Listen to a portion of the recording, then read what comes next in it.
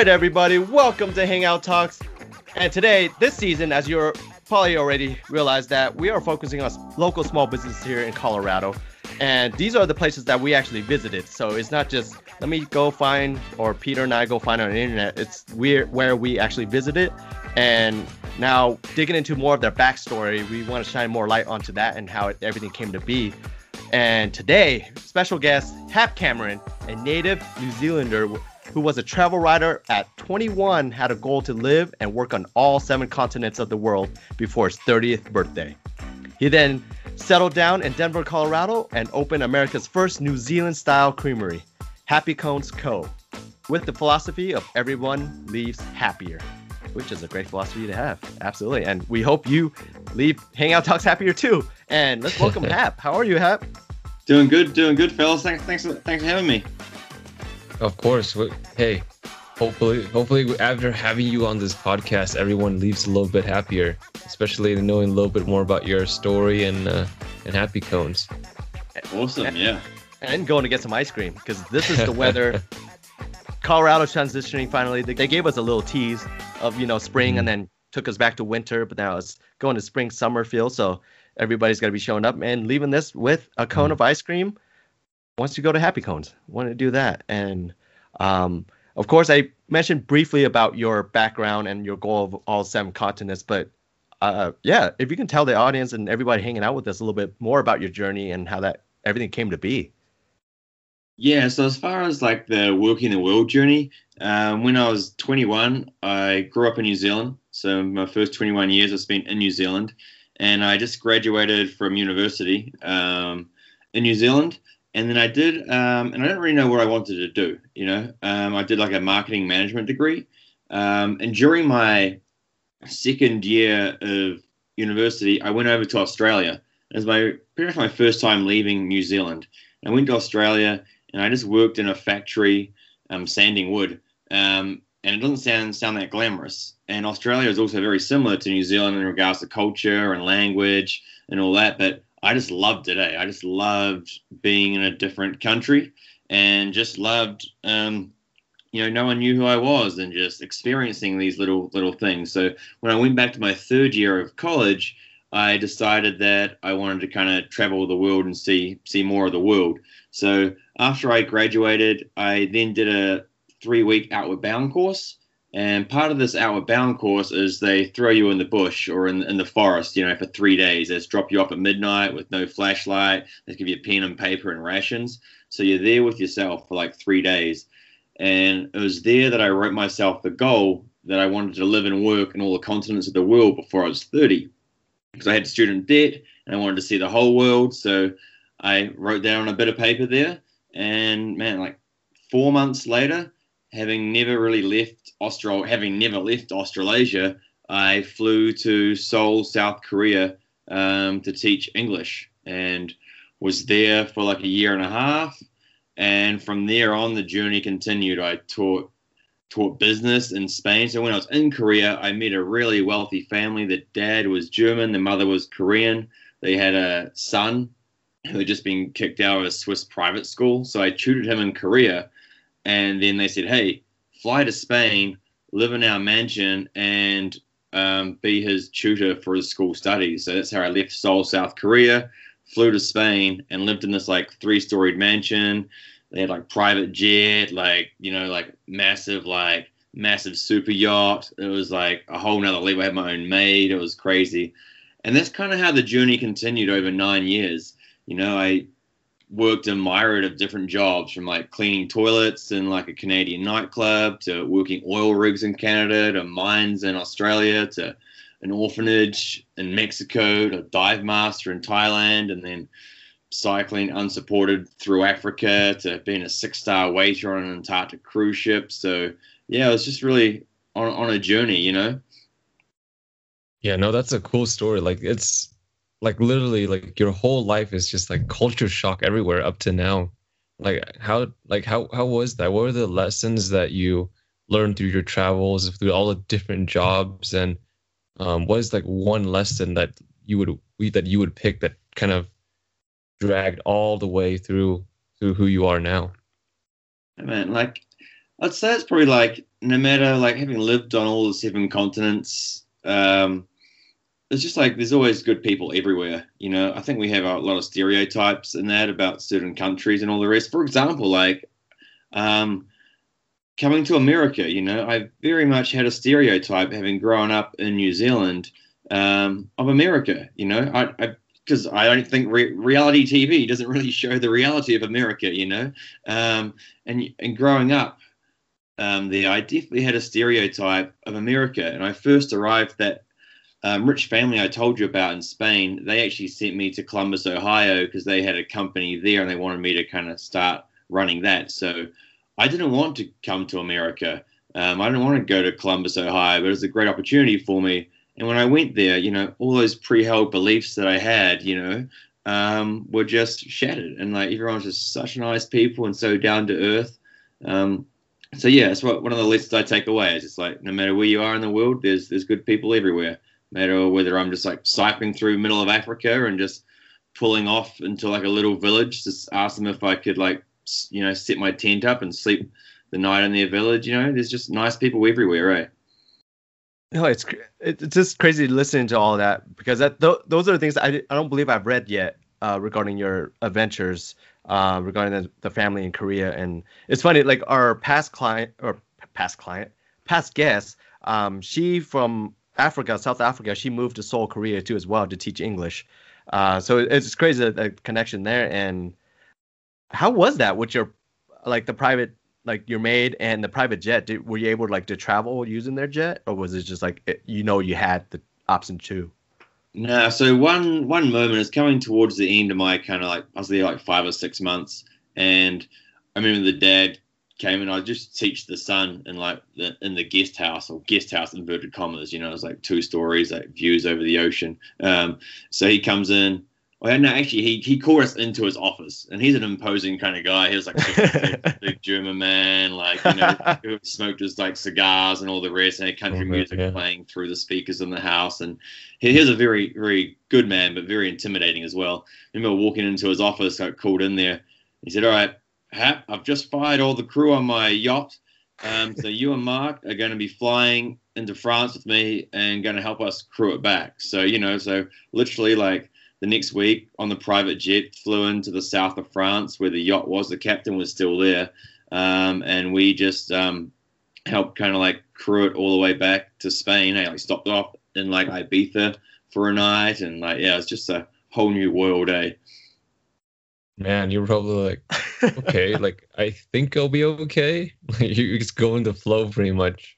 Yeah, I remember the first day I turned up there because I never, like in New Zealand, we drive on the opposite side of the road, I remember like turning up there on my kind of first day of work, and they said, "Oh, you can just take the old car, Hap, and take Mark into town." So I remember it's like opening up this like it's like 3 or 4, probably like a 4-car garage. There's like a Jaguar there, like 2 Mercedes and stuff. He goes, "Oh, just take the old Mercedes." I've never driven on the other side of the road. I'm just like, okay, all right. Yeah. How was that though? Were you freaking out on the road, or like everything's like on the opposite side? And you're like, oh no.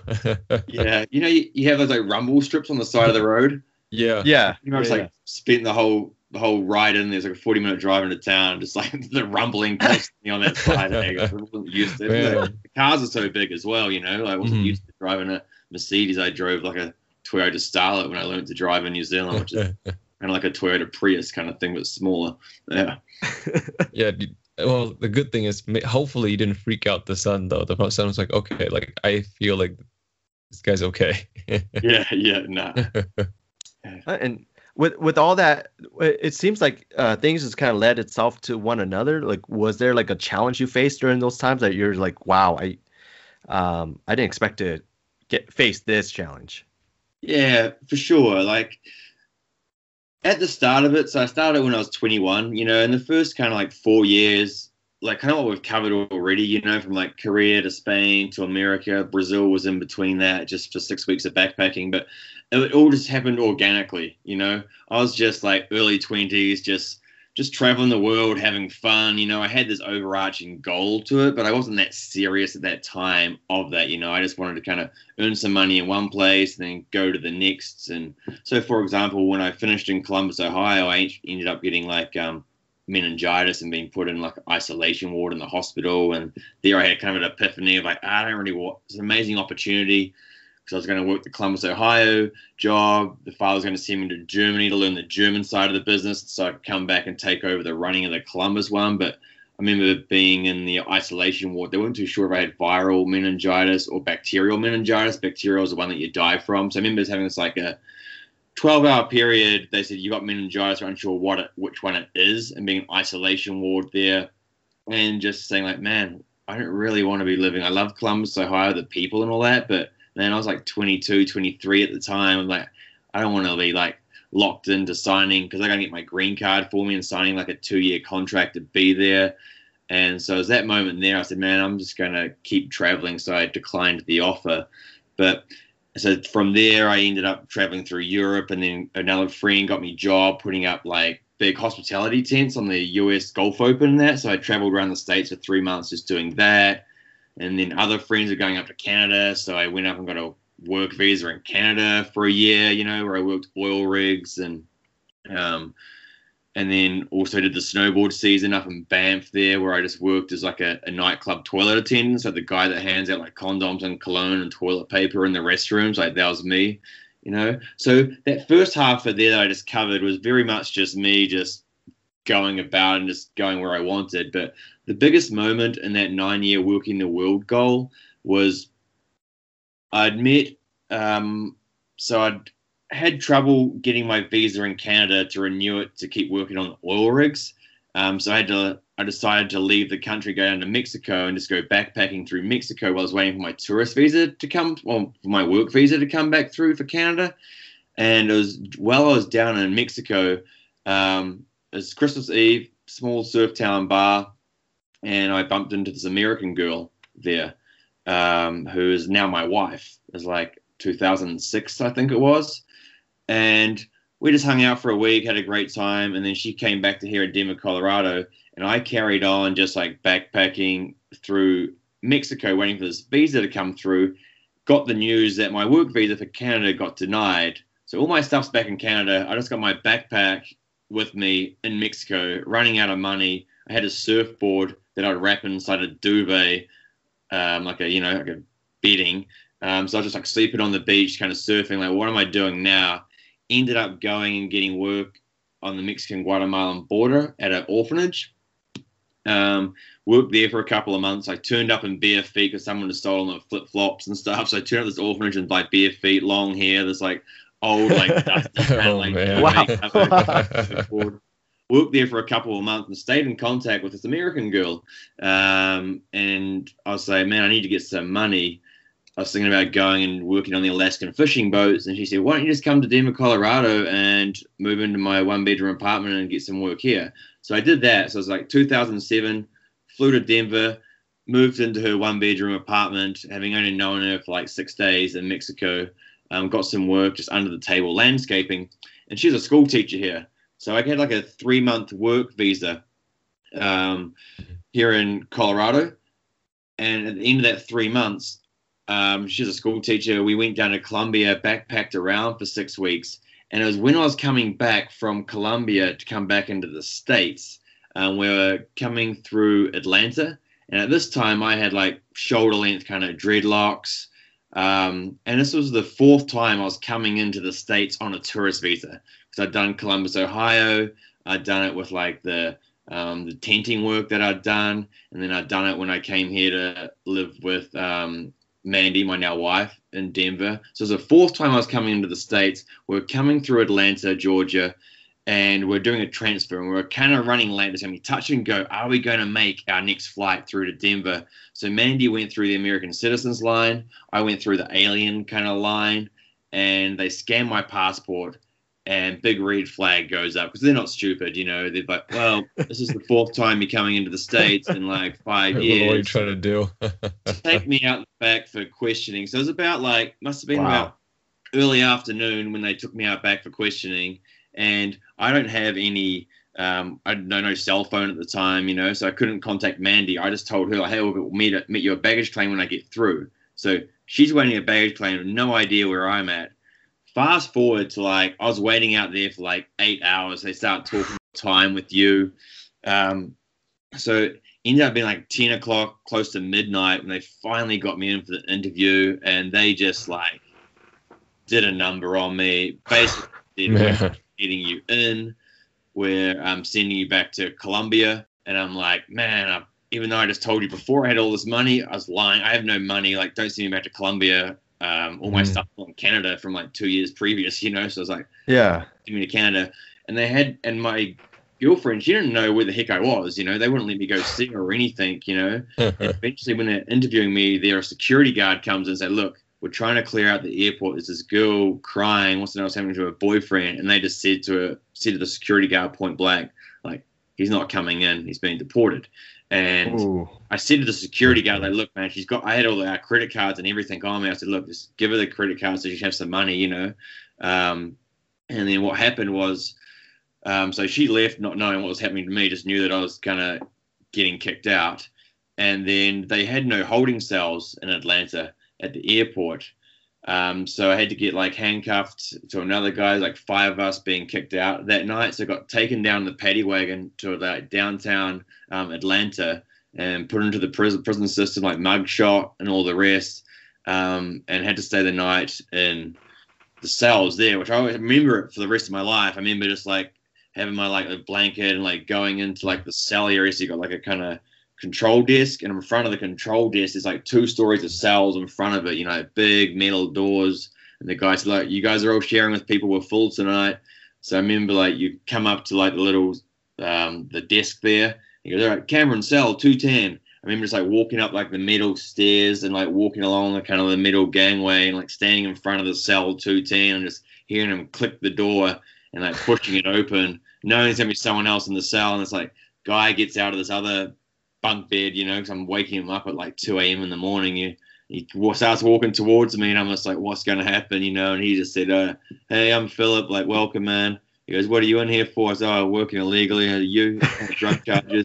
Cool. He goes, oh, man, you get the top bunk. Lights will be on at 5 a.m. But I remember in the morning waking up as well, like going down like in this big concrete courtyard, like big high concrete walls, and those massive dudes just in like orange coveralls, like with Atlanta City Prison on the back, and just like, anyway, got transported back to, got a police escort back to the plane in the morning. They gave my passport and that to the air hostess, and they allowed me to go back to Canada, luckily.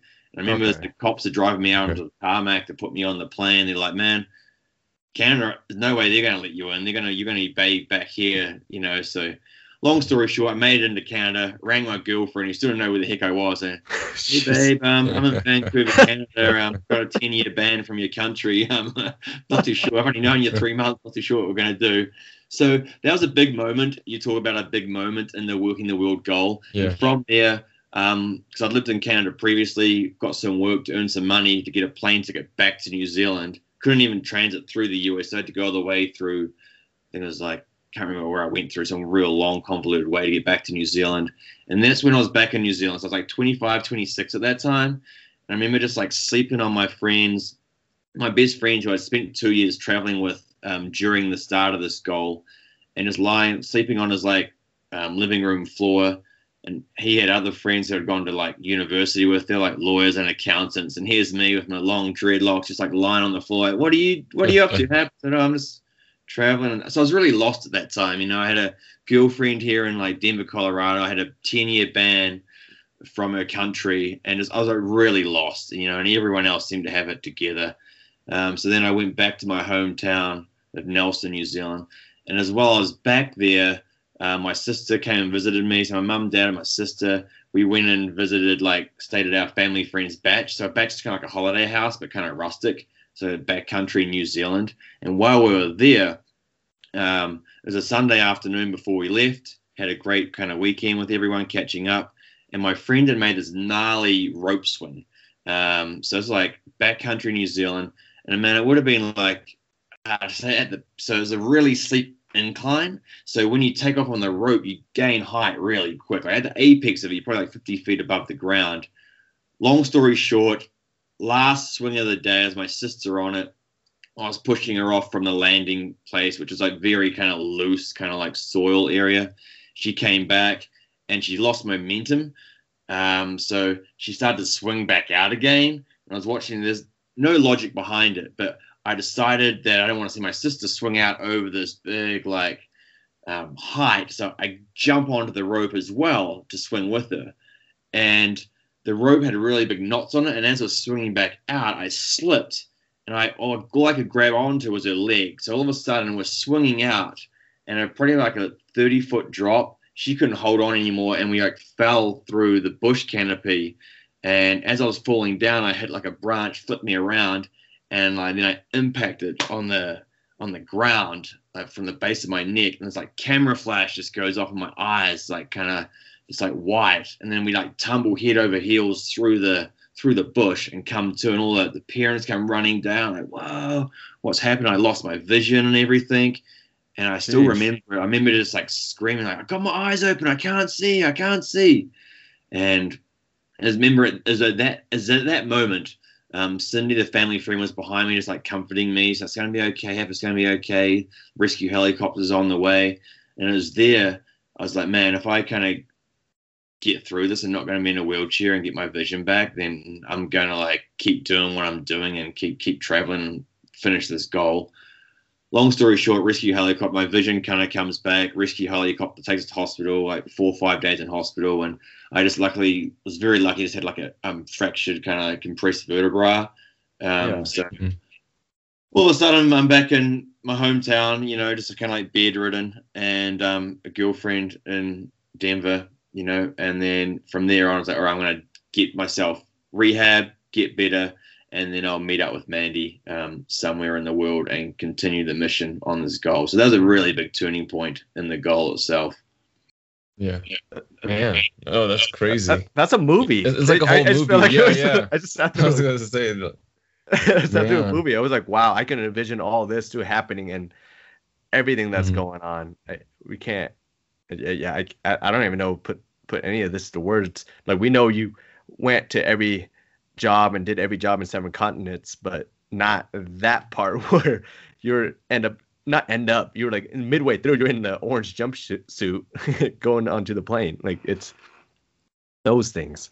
Yeah, because I think it always sounds, because I ended up getting a publishing contract to write a book about the journey, because when I was laid up in bed in New Zealand recovering from the accident, I decided like blogs were just becoming a thing back then. So I decided to start a travel blog up, and that's how I eventually 4 years later got the book contract, as an editor saw my blog and followed it, So it's funny, the twists and turns, the decisions you make in life, like it's where you end up. I look back and think about so many times that, I could be somewhere completely different, And, that's really interesting. I was always very careful not to try and glorify everything, because it sounds very glamorous, like, you travel the world for 9 years, but some extremely shitty time, really tough, and mental health, that's true. All the rest that was just, it wasn't all just flowers and rainbows. There's some kind of dark, tough time there as well. And I always say it's really true. We appreciate you telling that story too, because I feel like a lot of people don't hear it, especially nowadays. There's that trend that everybody wants to travel the world and do certain stuff, but they don't hear like the scary side of things, of like what can happen, what could happen. Like when you're traveling the world, you can run into this, you can fall, you can get hurt, get stuck in a country that you're like, I can't come back right now. Yeah, there's a lot of things. You get kicked out. Yeah. Yeah. And it's like you mentioned, like everybody is kind of, they stick to like the shiny, glorified part where like, oh, traveling the world, doing all this, and the story of where it came to be. But like, I love that you brought in the other parts, that it wasn't just that. There was like different areas of it that helped you get going and whatnot. And what do you ever think like you would have had like of course, like there was like the ice cream cone part, and I know that transition in there, but do you think if that weren't to happen, would you think you would have been here with a food truck leading up to the shop at Edgewater? Man, there's so much to that. Yeah, sorry, that was deep. Who knows? Like a little bit there. Like I remember it was like the last year of my working the world goal. So I just been to Antarctica, which was a massive journey. I'm trying to get there. But my final continent was Africa. And because I had done a lot of work, like working on cruise ships and mines and oil rigs, I wanted to kind of give back to the planet and the earth and all the people that helped me on my journey. So I ended up raising like $10,000 when I was living in Melbourne, Australia at the time, to send a shipping container of old bikes to Africa. So my American girlfriend, Mandy, and I, we raised this money, sent a shipping container to Namibia, Africa, and decided we're going to cycle unsupported through Africa and meet this container. But I was going through a really dark patch at that time. You know, I was 29, and for my whole life, my 20s, I'd been happy working the world, you know. There's a name on my blog. And when I turned 30, you know, that light, that guiding light was going to go out, and I don't know who I was going to be, you know, when I turned 30. So it was during that time in Africa, we were cycling through there. I was, what I know now is I was highly depressed at the time, you know, even though, as I was talking about before, you know, you read my blog post, you think I'm, oh, it's great. Oh, it's a massive adventure, like cycling through Africa and amazing, you know, Yeah. Face to face with elephants, must be amazing. But I was just so lost and like so depressed. I ended up breaking up with my now wife in Africa, and we're making a documentary at the time as well called Bikes for Africa, which is online for free. But I broke up with Mandy in the middle of Africa. She came back here to Denver, Colorado. I continued on just cycling through Africa, and it was my birthday was going to be 11th of November 2011, so 11/11/11. And I decided to climb Mount Kilimanjaro, which is the highest point in Africa, to be the icing on the cake of my working the world goal. So I remember being on top of Mount Kilimanjaro, having hiked up there for like 4 or 5 days, and the sun was rising. And what should have been a moment of like elation was just, I felt so hollow and lost and everything. I completed this inverted commas amazing goal, but I was so lost. And then I ended up coming back to New Zealand. So I'd broken up with the girl that I loved. I was still banned from her country. And then I went back to New Zealand, moved as a 30-year-old with like nothing to my name, just a bag full of clothes. And my bike that I cycled through Africa on. That was it. That's all I had to show for my 30 years of life. And moved into my parents' spare bedroom and started writing my book, and fell into a really heavy depression, chronic depression, saw counselors and all the rest. So it's kind of funny. We talked before, you know, I had interviews back in New Zealand. It looked so amazing what I'd achieved, you know, but really I was just so lost. And eventually I was going through the editing of the documentary, and I had to reach back out to Mandy, who is now back in Denver, Colorado, to get her permission to use it. Long story short, a year after we'd broken up in Africa, Mandy and I ended up getting married. Went through a 2-year battle to get my green card. And it was before I came over to live with her in Denver. I was just leaving my hometown, went to say goodbye to family friends and whose berry orchard that I'd worked on back in the day. And when I was out there saying goodbye to them, my dad said, "Oh, Hap, come into the garage and check out Dennis's new machine." I walked in his garage there, and on his like workbench was this berry ice cream blending machine, what we call real fruit ice creams in New Zealand. So he said, "Oh man, all the Americans that come over here, they love this kind of ice cream. I think it'd be a really big hit in America." So that was the light bulb moment that started Happy Cones. So I'm flying over to here and live with Mandy in Denver. In the back of my mind was this like bringing real fruit ice cream to America. So when I arrived here, I was like 32. I started working at Snooze, the breakfast restaurant there, the original location. So I was just like hosting and bussing tables there, and just constantly thinking about this real fruit ice cream, bringing it to the States. And I did a business course, wrote a business plan. And because I was a newly arrived immigrant, I had no credit history or anything. So managed to, and I had no assets because, you know, I'd spent 30 years just traveling around. So I eventually, the only asset we had was like a $1,200 Honda Accord, which is pink. And that was the only collateral we put down with a non-profit lender to get the $40,000 loan to buy this ice cream short bus off Craigslist to start Happy Cones. So yeah, that's how Happy Cones kind of came about. Nice. And would you still go and do Happy Cones again as a food truck, or you guys still do that? Yeah, so the truck is still running to this day. The same little Nice. blue school bus. It's parked at our shop in Edgewater. So that's still running. We just had our first events last week with that. Nice. So yeah, we're looking forward to another good season for that. Like catering, we're getting lots of catering requests at the moment because everyone's been cooped up with COVID and everything. So lots of graduation parties, lots of like end of school celebrations and all that. Obviously, the big public events aren't going to be happening this year, but definitely lots of the kind of smaller gatherings. Oh, that'd be awesome. You kind of spoke a little bit about that importance of the mental health in this too.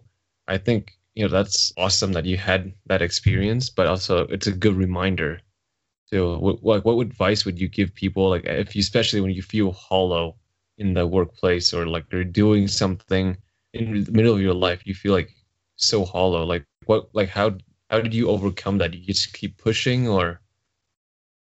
No, it's like, so I said before, I think it's like the darkest moments where you learn the most about yourself. And obviously, it was a horrible time. I wouldn't want to do it again, but I also appreciate what I went through and endured through that to make me more just aware these days. And I use a lot of skills that I learned through that time, seeing counselors and all the rest. But my father was a very big help, and my family was very supportive with me through that time. My father had depression as well. So they were a big help to me getting through that. But I think it's just important, if you are feeling like that, just to share with someone who you really trust, and they can help you get the help you need to kind of get through it. That's good. That's really good advice.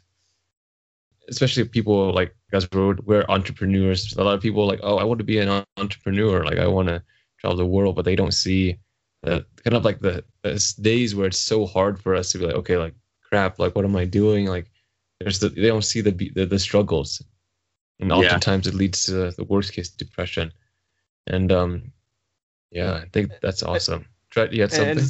It's like that iceberg, right? You see what's above, and you don't see what everything else is. What happened? Everything else. Of course, we don't really want to give all the details all the time, but it's like it happens, and some days everybody has a rough day. It's just what it is, or just like certain highest point for somebody, they can still feel a sense of, like you mentioned, like hollow, because everything is moving, or you accomplish this, but you don't have this, or you don't have, like, I guess whatever is coming next, or what that feel. And no, that's just amazing, just hearing it out, and thank you for just sharing with us, and being brutally honest about how that is. And because we definitely think mental health is a huge thing. Like, we want to talk about it more, because it's there. Some may realize it, some may not, or I connected it with it because a lot of days for me, I'm a marketing consultant right now. It's doing pretty good, but at the same time, there are days when I'm climbing in the mountains, or I'm in the climbing gym by myself, and like you mentioned, there are days I just feel super hollow. I'm like, like there's something missing. Or I think it's just that journey, between up and down. And you guys being entrepreneurs, you get it as well. Like, I remember my first year of, like, I started up the ice cream truck, and you have these big dreams and all the rest. And I remember it was a tough first year, like I remember we didn't make any money. We lost money the first year. And I remember sitting down with my friend who's like a finance kind of guy who was just helping me out. And he did the numbers. And I remember his words for the rest of my life. He goes, which was true as well. He goes, Hap, at the moment, you don't have a business. You have a very expensive hobby, And just like, I remember thinking, like, I just got a $42,000 loan to get the start, which for me, we had nothing, was like a massive amount of money, I'm just like, man. And then I remember that was 2015. And I remember just thinking, I went back, and I'd always worked through winters, just serving and that with Snooze, who are a great support of mine. And I remember starting 2016, we just had our first child as well. And I was like, man, I'm going to give this everything I have to see if I can make it work, But I remember that feeling of just going into 2016, just that anxiety of feeling like, man, there's a lot riding on this, like, and as you said, you don't see that other side of entrepreneurship sometimes. You just see the kind of like, the success of it, without really knowing the hardships that people go through to get to where they are. Yeah, and a lot of people fall off the bandwagon when they actually decide to dive in. And a lot of people don't see that you have to have so much grit being that entrepreneurial side. And like you said, it's an expensive hobby. Like, you jump in with like nothing. You probably have like couple thousand in your bank, but you know you have to spend that all the way back in the business, and you have a little bit to spend for yourself, and every time it's like a little treat. You're like, oh, it's a little treat to myself, but oh man, back to the grind tomorrow. Yeah, for sure. And for small businesses like that are going through something similar, or just entrepreneurs, and it's like, what would your advice to them for them to kind of keep going?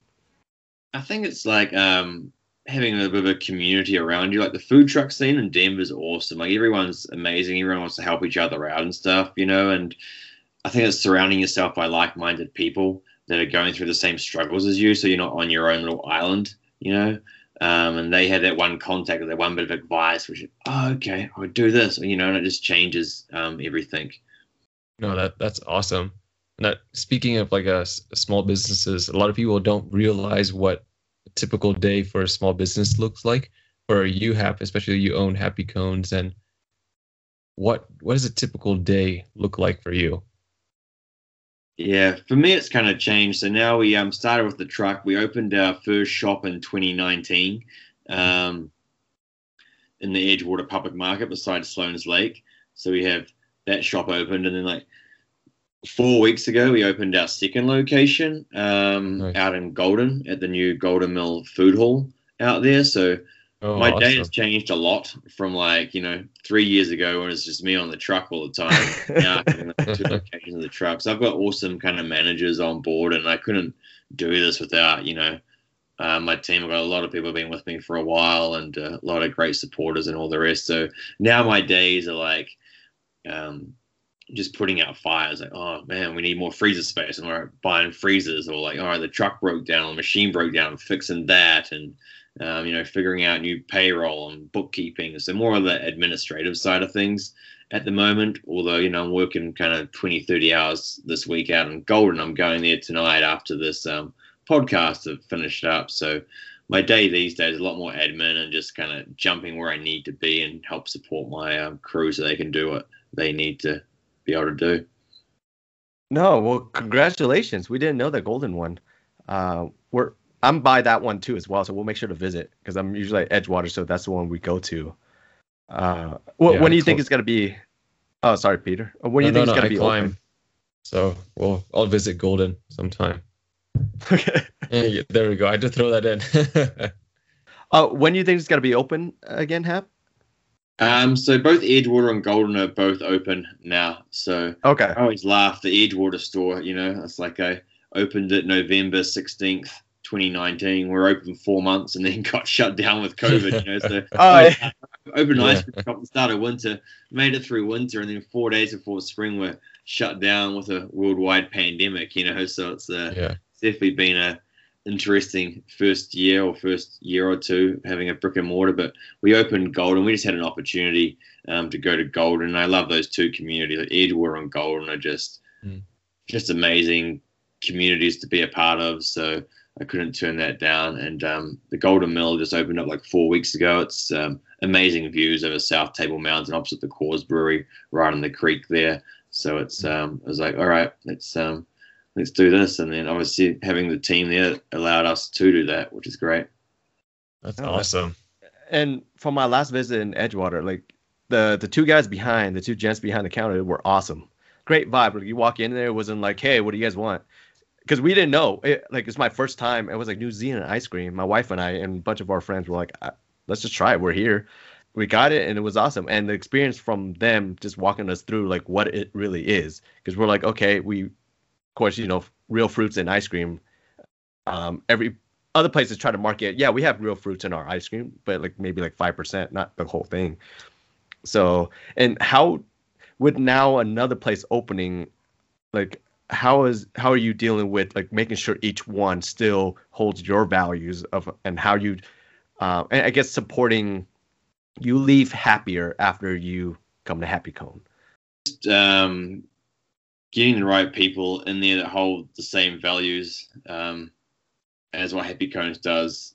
So when I got the ice cream bus in 2015, I had the words like "everyone leaves happier" written on the back wall of it, and that's like the guiding mantra for Happy Cones. It's the only thing I, as the owner, like care about, you know. So I put a very high standard on kind of customer service and people that can make that happen.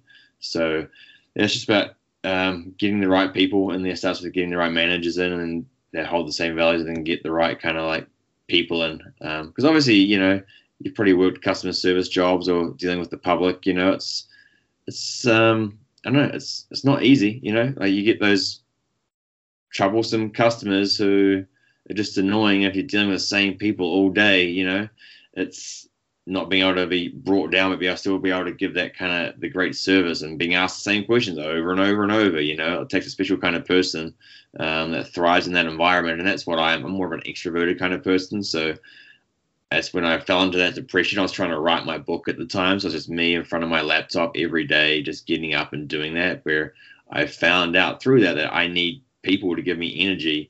You know, so when I'm there serving people, it's kind of like a meditation for me. I'm like completely present and serving. So it's about finding people that have that same kind of like love of being around people. Oh no, I feel you there. I definitely feel you there. This whole pandemic has drove me nuts. I think Tret hears it a lot. Every once in a while, like, this pandemic's driving me nuts. I Yeah. can't stand in this computer because I'm a person like you. I like to have people around to have that energy. If there's not anybody around, I'm in my room cooped up the whole time. It just drives me nuts. At night, I probably worked out twice a day already. And I'll walk up to my sister or my parents' house. I'm gonna go climb. They're like, it's 9 p.m. at night. I'm gonna go climb the climbing gym. You're not gonna stop me. I'm going nuts. Like I need to get out. And it's most of our business too. Like, we meet clients and then we were doing it mostly virtual, and we don't get that hands-on. You don't get that feel. We love being in person to help and get to see the store, be inside the store, and that's when you get the full sense of how everything works versus just virtual. You couldn't tell. But no. Yeah, no. Now I'm glad like we're able to get out again. That kind of reminds me, like I pretty much made a whole list of places to like travel with me and my friend in the climbing gym. Like, after this, next year, once everything comes back to, in quotes, normal, we're gonna travel like crazy. We're gonna go to Japan, Vietnam, somewhere in South Asia, maybe New Zealand, Australia. We're gonna climb all of it for like a few months just because we need to get away from just being stuck in America for too long. But speaking of travel, like, are you still traveling nowadays, Hap? No, like with the obviously being a small business owner, kind of cuts that down. I've got two little ones. I got a 3-year-old and a 5-year-old now, so got a dog and 8 chickens. So it's like, Oh, wow. but I really want to try and get my little ones out and do some travel. Like, if I can build Happy Cones to a point, so it allows me a bit more kind of flexibility to try and travel with the kids, and that's what I really want to do. We try and get back to New Zealand every 2 years, but obviously the pandemic kind of killed that a bit. So I'm hoping to be able to at least get back to New Zealand at the end of the year if they open the borders up. So we'll see. Man, yes, there's a lot that you had to deal with, especially 8. You say 8 chickens? Well, actually, I lied. The fox just killed 5 of them, so I only got 3 at the moment. But I always say, I'm sorry to hear that. They're still part of the family. They're still part. Yeah, they're still. Yeah, you originally had that. Okay. Oh, wow. In memory, 8 In chickens. memories.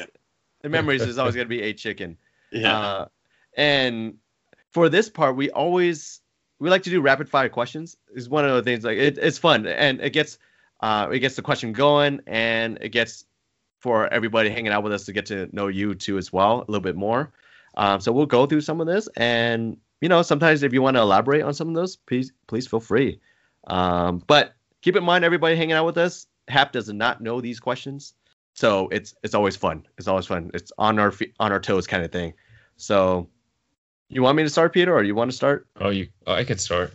You can start. Okay. All right. Since we're talking of the owner of Happy Cones, of course, we have to do this first rapid fire question. What's your favorite ice cream at Happy Cones? Oh, there's 2. So there's the favorite New Zealand style, which the real fruit is the mixed berry, because it reminds me, that's one when we make in front of you in that little machine, we blend up the sweet cream and the berries together. Reminds me of going back to the berry orchards in New Zealand, eating that. And then the most iconic one we have, which is my favorite also, is the Hokey Pokey, which is New Zealand's most iconic ice cream flavor, which is our vanilla ice cream churned with like our scratch-made toffee honeycomb pieces in it. So sorry, yeah, 2 ice creams there. I broke the rules. No, that's fine. My wife had the mixed berry. And I tried it. I got the strawberry and banana, so I need to try the Hokey Pokey next time. Yeah. Favorite movie? Favorite movie? Oh, man. Shawshank Redemption. I haven't watched it in like probably 15, 20 years, but like, yeah, I love Shawshank Redemption. Yeah, that's an amazing video. What favorite look to throughout the years? Like, you've had so many looks, like hair and short hair, everything. Like, what's your favorite look that you've had throughout the years that you're for sure like, I want to go back and do that one day? I don't know if I want to go back, but like when I had my dreadlocks, I used to love having dreadlocks, you know. And I had to shave them off to get to Antarctica because I got a job as a 6-star waiter on an Antarctic cruise ship.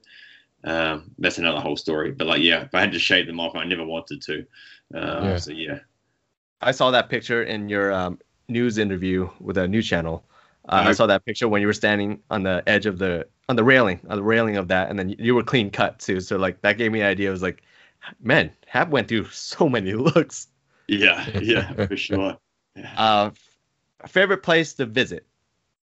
South America in general. Like, that was my favorite continent I've been to. Antarctica was the most beautiful, I say. That was just phenomenal. But South America, I just love South America. The culture, the people, the beauty, and yeah. And if I had to choose one country from all my travels, it was Brazil, because I just left that Spanish job I talked about, so I had a full bank account and was traveling with my best friend for 6 weeks through Brazil. So it was like 23, full bank account. You know, when you're 23, I was just like no worries in the world at that point. It was just a very memorable time in my life. That's awesome. If you could wear one outfit for the rest of your life, what would that outfit be? Just shorts and t-shirt. I'm pretty basic when it comes to like, you know, I always have a cap on, shorts and t-shirt. Unless it's winter, it'll be jeans and a hoodie. Yeah. Okay, there you go. Favorite quote. Favorite quote. So I have a tattoo on my back, kind of like a tramp stamp. Actually, embarrassing.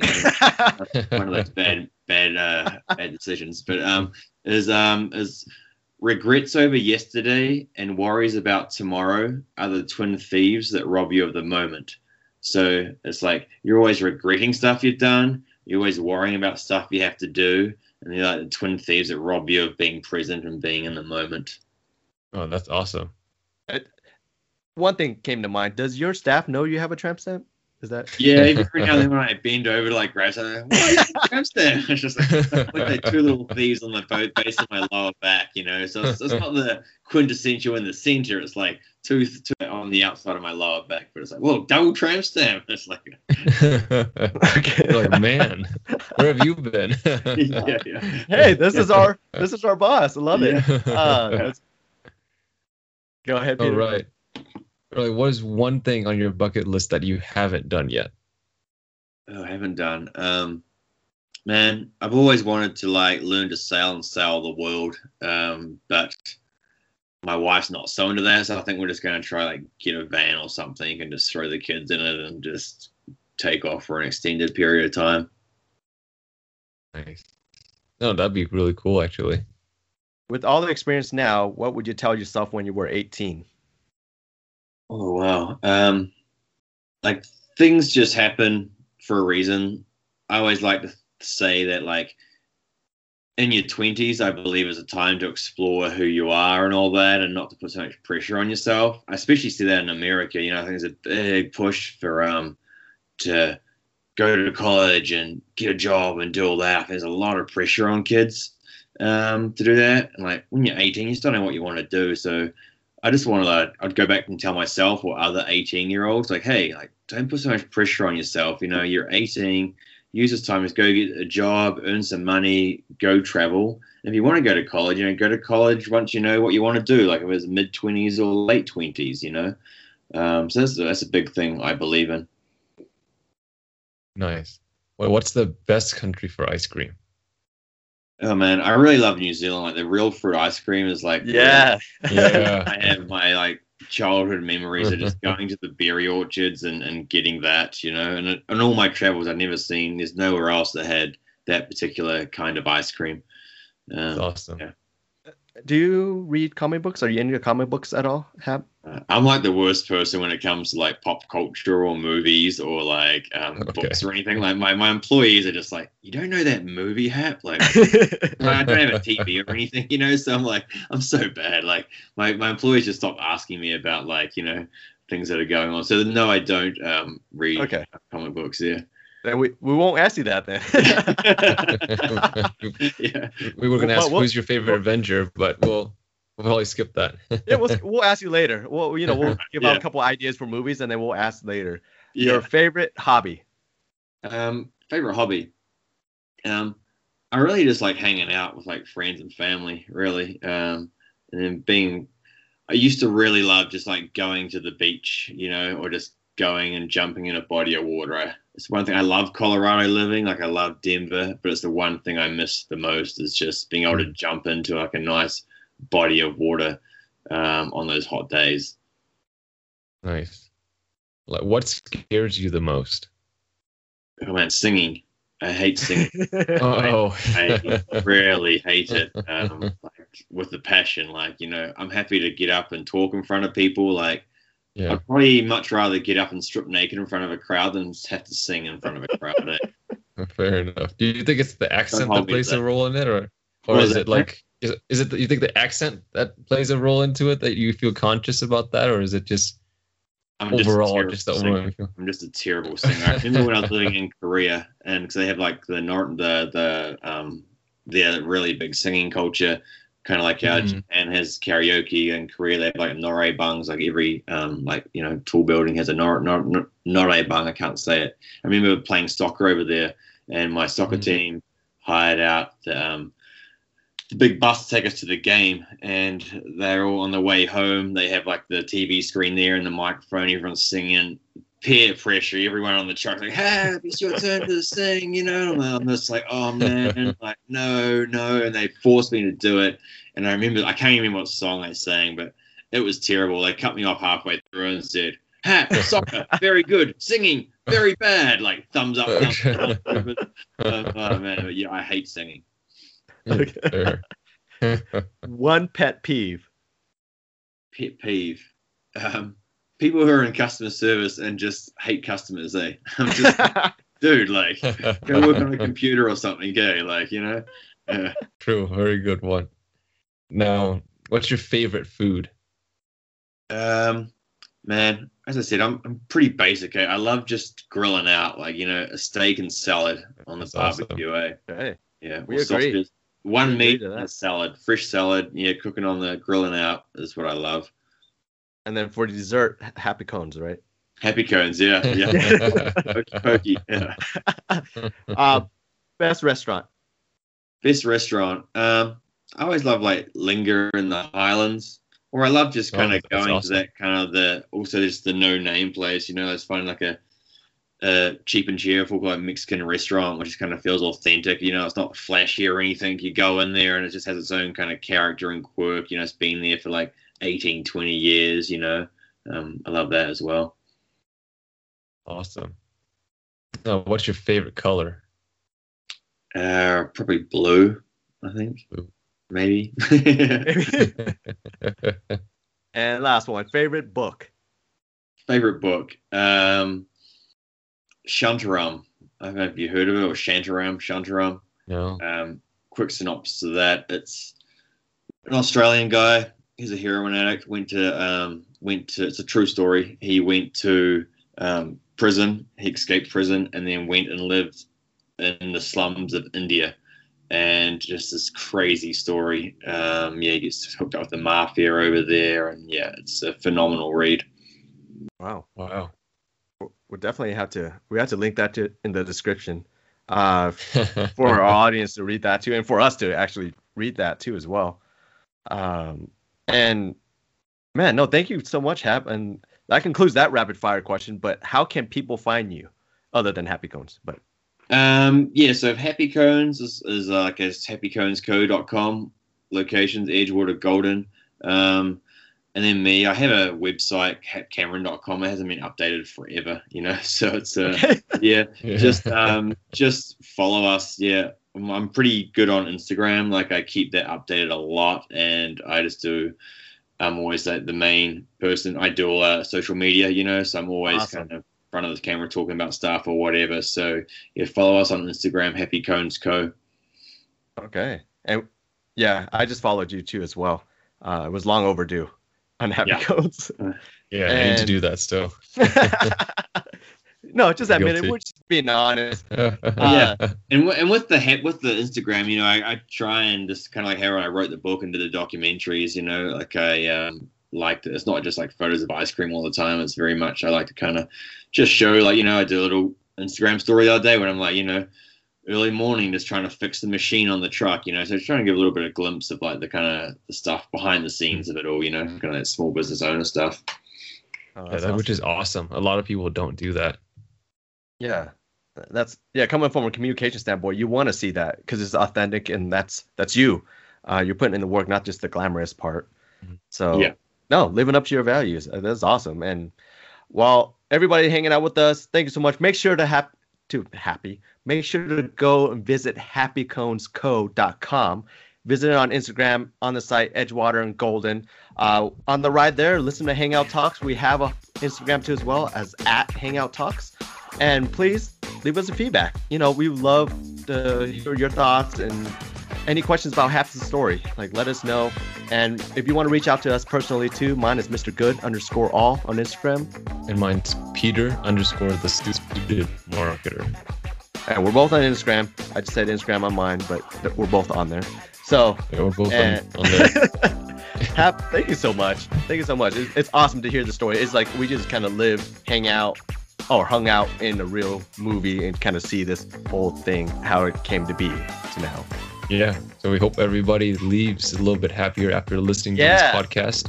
And so if you're happier, get even happier. Go get an ice cream cone from Hap and from Happy Cones, and hey, leave even happier. Yeah. There you go. I think I used happier a little bit too much, but it works. There's such a thing. I know. I started saying Hap's name. I was like Hap B, and then it was like, but hey, I get it. Your name's in everything, Hap. All right, and cheers for having me too, guys. I appreciate it. Yeah, of course. Thank you so much, Hap. And then hopefully we can visit you soon.